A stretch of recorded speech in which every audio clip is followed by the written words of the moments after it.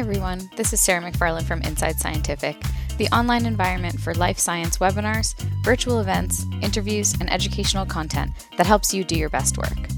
Today's episode of Expert Answers features Dr. Christopher West from the University of British Columbia, who recently joined us for the first webinar in the Cardiovascular Connection series, a joint webinar series brought to you by Inside Scientific and the American Physiological Society. His presentation discussed the cardiovascular and autonomic changes that occur following spinal cord injury, as well as the efficacy of neurotherapeutic interventions. Let's jump in.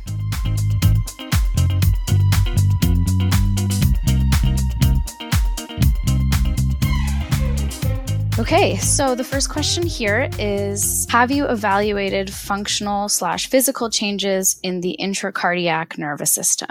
Yeah, that's a really fascinating question, and one that certainly there's some really interesting research coming actually out of Italy that has shown that the sympathetic nervous system plays a really important role in tuning cardiomyocytes, and that has been of interest to me. I have not done that as of yet, but it's a fascinating area.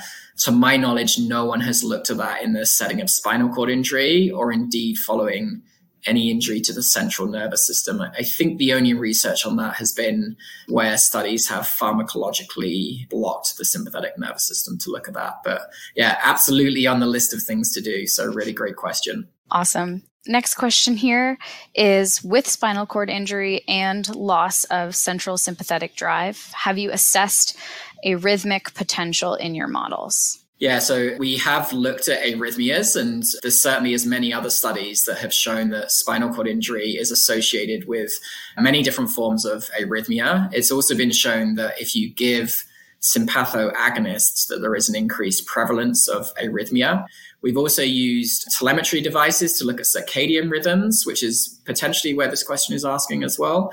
And what we tend to find is that when injury is high, both in individuals and in fact in our rodent model, circadian rhythms, at least in things like heart rate, body temperature, and blood pressure, are lost. Interestingly, in the rat model, some of those appear to come back, but I'm not yet aware of any studies. Many of those are thought to be linked to changes in sympathetic nerve activity, and I'm not aware of any studies yet that have utilized long-term awake measures of telemetry to measure sympathetic nerve activity and look for circadian oscillations in that too.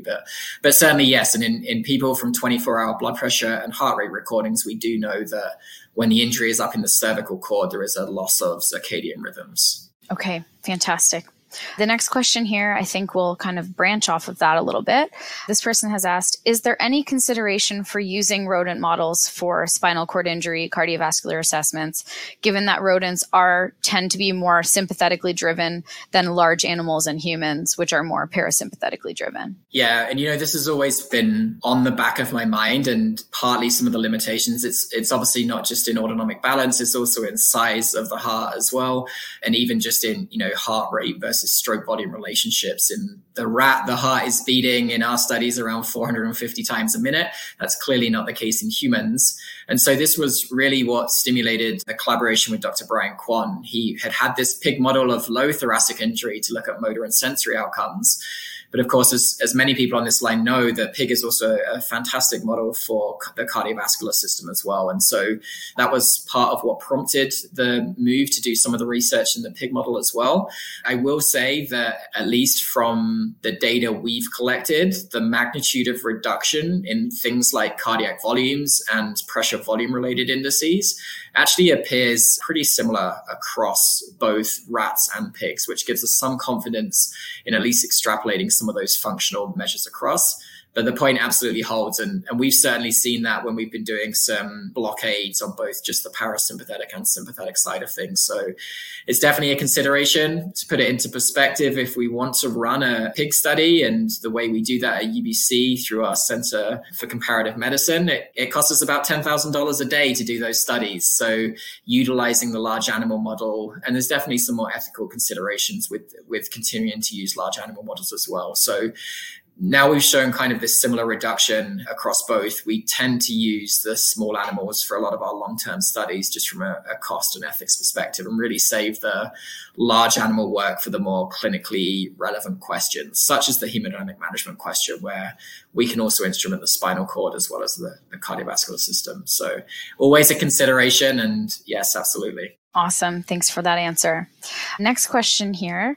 What was the quote unquote dosage of hypoxia that was used in the study that you mentioned about intermittent hypoxia? Yeah, so the one we've settled on, and we've tested a few different ones. So I don't know if you're familiar on the spinal cord injury side or the sleep apnea side of things, but we've settled on 10 episodes of 1 minute of hypoxia, which is delivered at 10% fraction of inspired oxygen. We actually interspersed with 100% oxygen in our anesthetized preparations. We are now doing some long-term work with intermittent hypoxia. That's some of the work from Lisa, a PhD student in the lab. And there we do a similar protocol, but rather than interspersing with 100% O2, we're interspersing with Romer O2. We have tried some of the other protocols. In spinal cord injury, one of the most common protocols is a 3 by 5 minute. But in our level of injury model, the animals don't do too well on that from a blood pressure perspective. It causes really profound reductions in blood pressure. And we certainly steer clear of the more severe hypoxia with many exposures like they use in the sleep apnea field. So kind of somewhere in between those two models, 10 by 1 minute of 10% fraction of inspired O2. I should say as well that we do collect arterial blood samples throughout and run arterial blood gas analysis. So we are careful to make sure our carbon dioxide is staying consistent throughout the exposure and into the post-hypoxia recovery period as well. Fantastic. Thanks for clarifying that. Next question here. For your pressure volume data collection, have you done any work on the right side of the heart?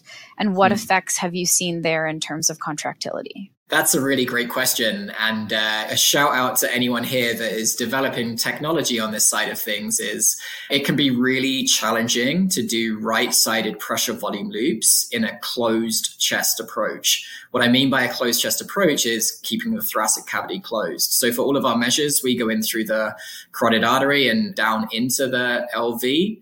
We have done some right-sided pressure volume loops. And in fact, one of my PhD students presented some work at experimental biology doing biventricular pressure volume loops, where we get PV loops from the right and left side of the heart synchronously.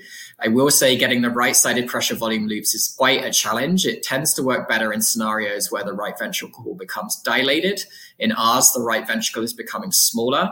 We've not yet got anywhere near a sufficient amount of animals with spinal cord injury on the right side of the heart to be able to answer that question. I will say we've looked histologically at the cardiomyocytes on the right side of the heart, and we see a similar degree of atrophy on the right versus the left side. So we suspect that what is happening on the left is happening on the right, but we're trying to get to that answer. We haven't yet done open chest pressure volume loops because there are also changes in lung function and pulmonary pressures after injury, and we try our best to maintain those around the heart to keep things as, I guess, physiologically as possible. But yeah, really fantastic question. Awesome. So I have two questions to follow up. One is about cardiomyocytes and one is about lung function. So the first one is, do you measure lung function in this model? We have not measured lung function in this model. I would have no reason to believe that you get much of a reduction in lung function with this model. The diaphragm certainly is very well preserved. I'm assuming, in the rat model. We've not done it in the rat model. The expiratory muscles, of course, will have lost supraspinal control. But again, from a lung function perspective, most rat studies use a cervical hemisection model to look at lung function responses. I do believe some people have tried this with a similar high thoracic model, but there wasn't really any marked reductions in lung function. Interestingly, on the human side of things, where I've measured lung function a lot in individuals with cervical spinal cord injury, we do see quite a profound reduction in vital capacity. Total lung capacity tends to be actually relatively well preserved. So it's really anywhere where there's an expiratory, where expiration contributes to the measurement of lung function. So things like vital capacity, expiratory mouth pressures or expiratory reserve volume are all really compromised in individuals with cervical spinal cord injury.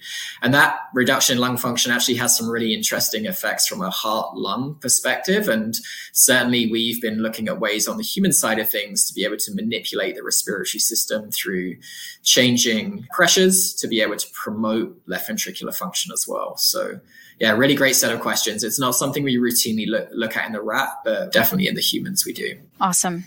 Okay, the next question here I mentioned was about cardiomyocytes. So this person has asked, have you measured cardiomyocytes following intermittent hypoxia? Since all tissues are exposed to fluctuating patterns of oxygen, could intermittent hypoxia elicit benefits in the periphery in addition to activating neural circuitry? They absolutely could. And that is exactly, we have the tissue now to be able to answer that question, but we have only just finished running those long-term intervention studies with the intermittent hypoxia. So, and we have more that are ongoing in the next couple of months. So we're not yet in a position to answer that, but we've absolutely got some tissue ready to answer that question, and we'll be answering that in the future. So yeah, great question. Fantastic. Awesome. Okay. Next question here. Have you tested dobutamine effects in your chronic rat model of spinal cord injury? And do the hearts still have the capacity to increase contractility? Yes, that is a great question as well. We have tested it. We've done it in a few different ways. Probably some of the easiest and most straightforward is where we've just done dose response, dobutamine infusions in chronic rats. We did this almost to try and mimic an exercise response. A lot of people use dobutamine for that reason. And what we actually find is, yes, indeed, the heart can still mount a contractile response. Actually, for a given dose of dobutamine, at least at the low dose end, the cardiac beta receptors seem to almost hyper-respond or over-respond to that stimulus. Whether the magnitude is normal, is the increase with dobutamine the same as in an uninjured rat? We've not yet answered that in the rats, but we have answered that in the pig model. And in the pig model, at least, if you go 12 weeks out after injury and you measure end-systolic elastance pre and post dobutamine infusion, then the heart reduces, there is a reduced maximal pressure generating capacity in the chronic pig setting. We've been working on some ways to try and normalize that with different hemodynamic management strategies. But yes, in the pigs that happens. In the rat, at least what we've seen so far, that doesn't seem to happen to the same degree, albeit that we've not been able to measure end-systolic elastance pre and post dobutamine infusions in the rat. That is extremely technically challenging to do because as you deliver the dobutamine, you tend to get a bit of a peaking on the upper left corner of your pressure volume loop due to the increase in contractility. And that can confound some of your measurements of end-systolic elastance. So it makes it technically challenging to do. The pig doesn't have that same limitation. So it's actually an easier question to answer there.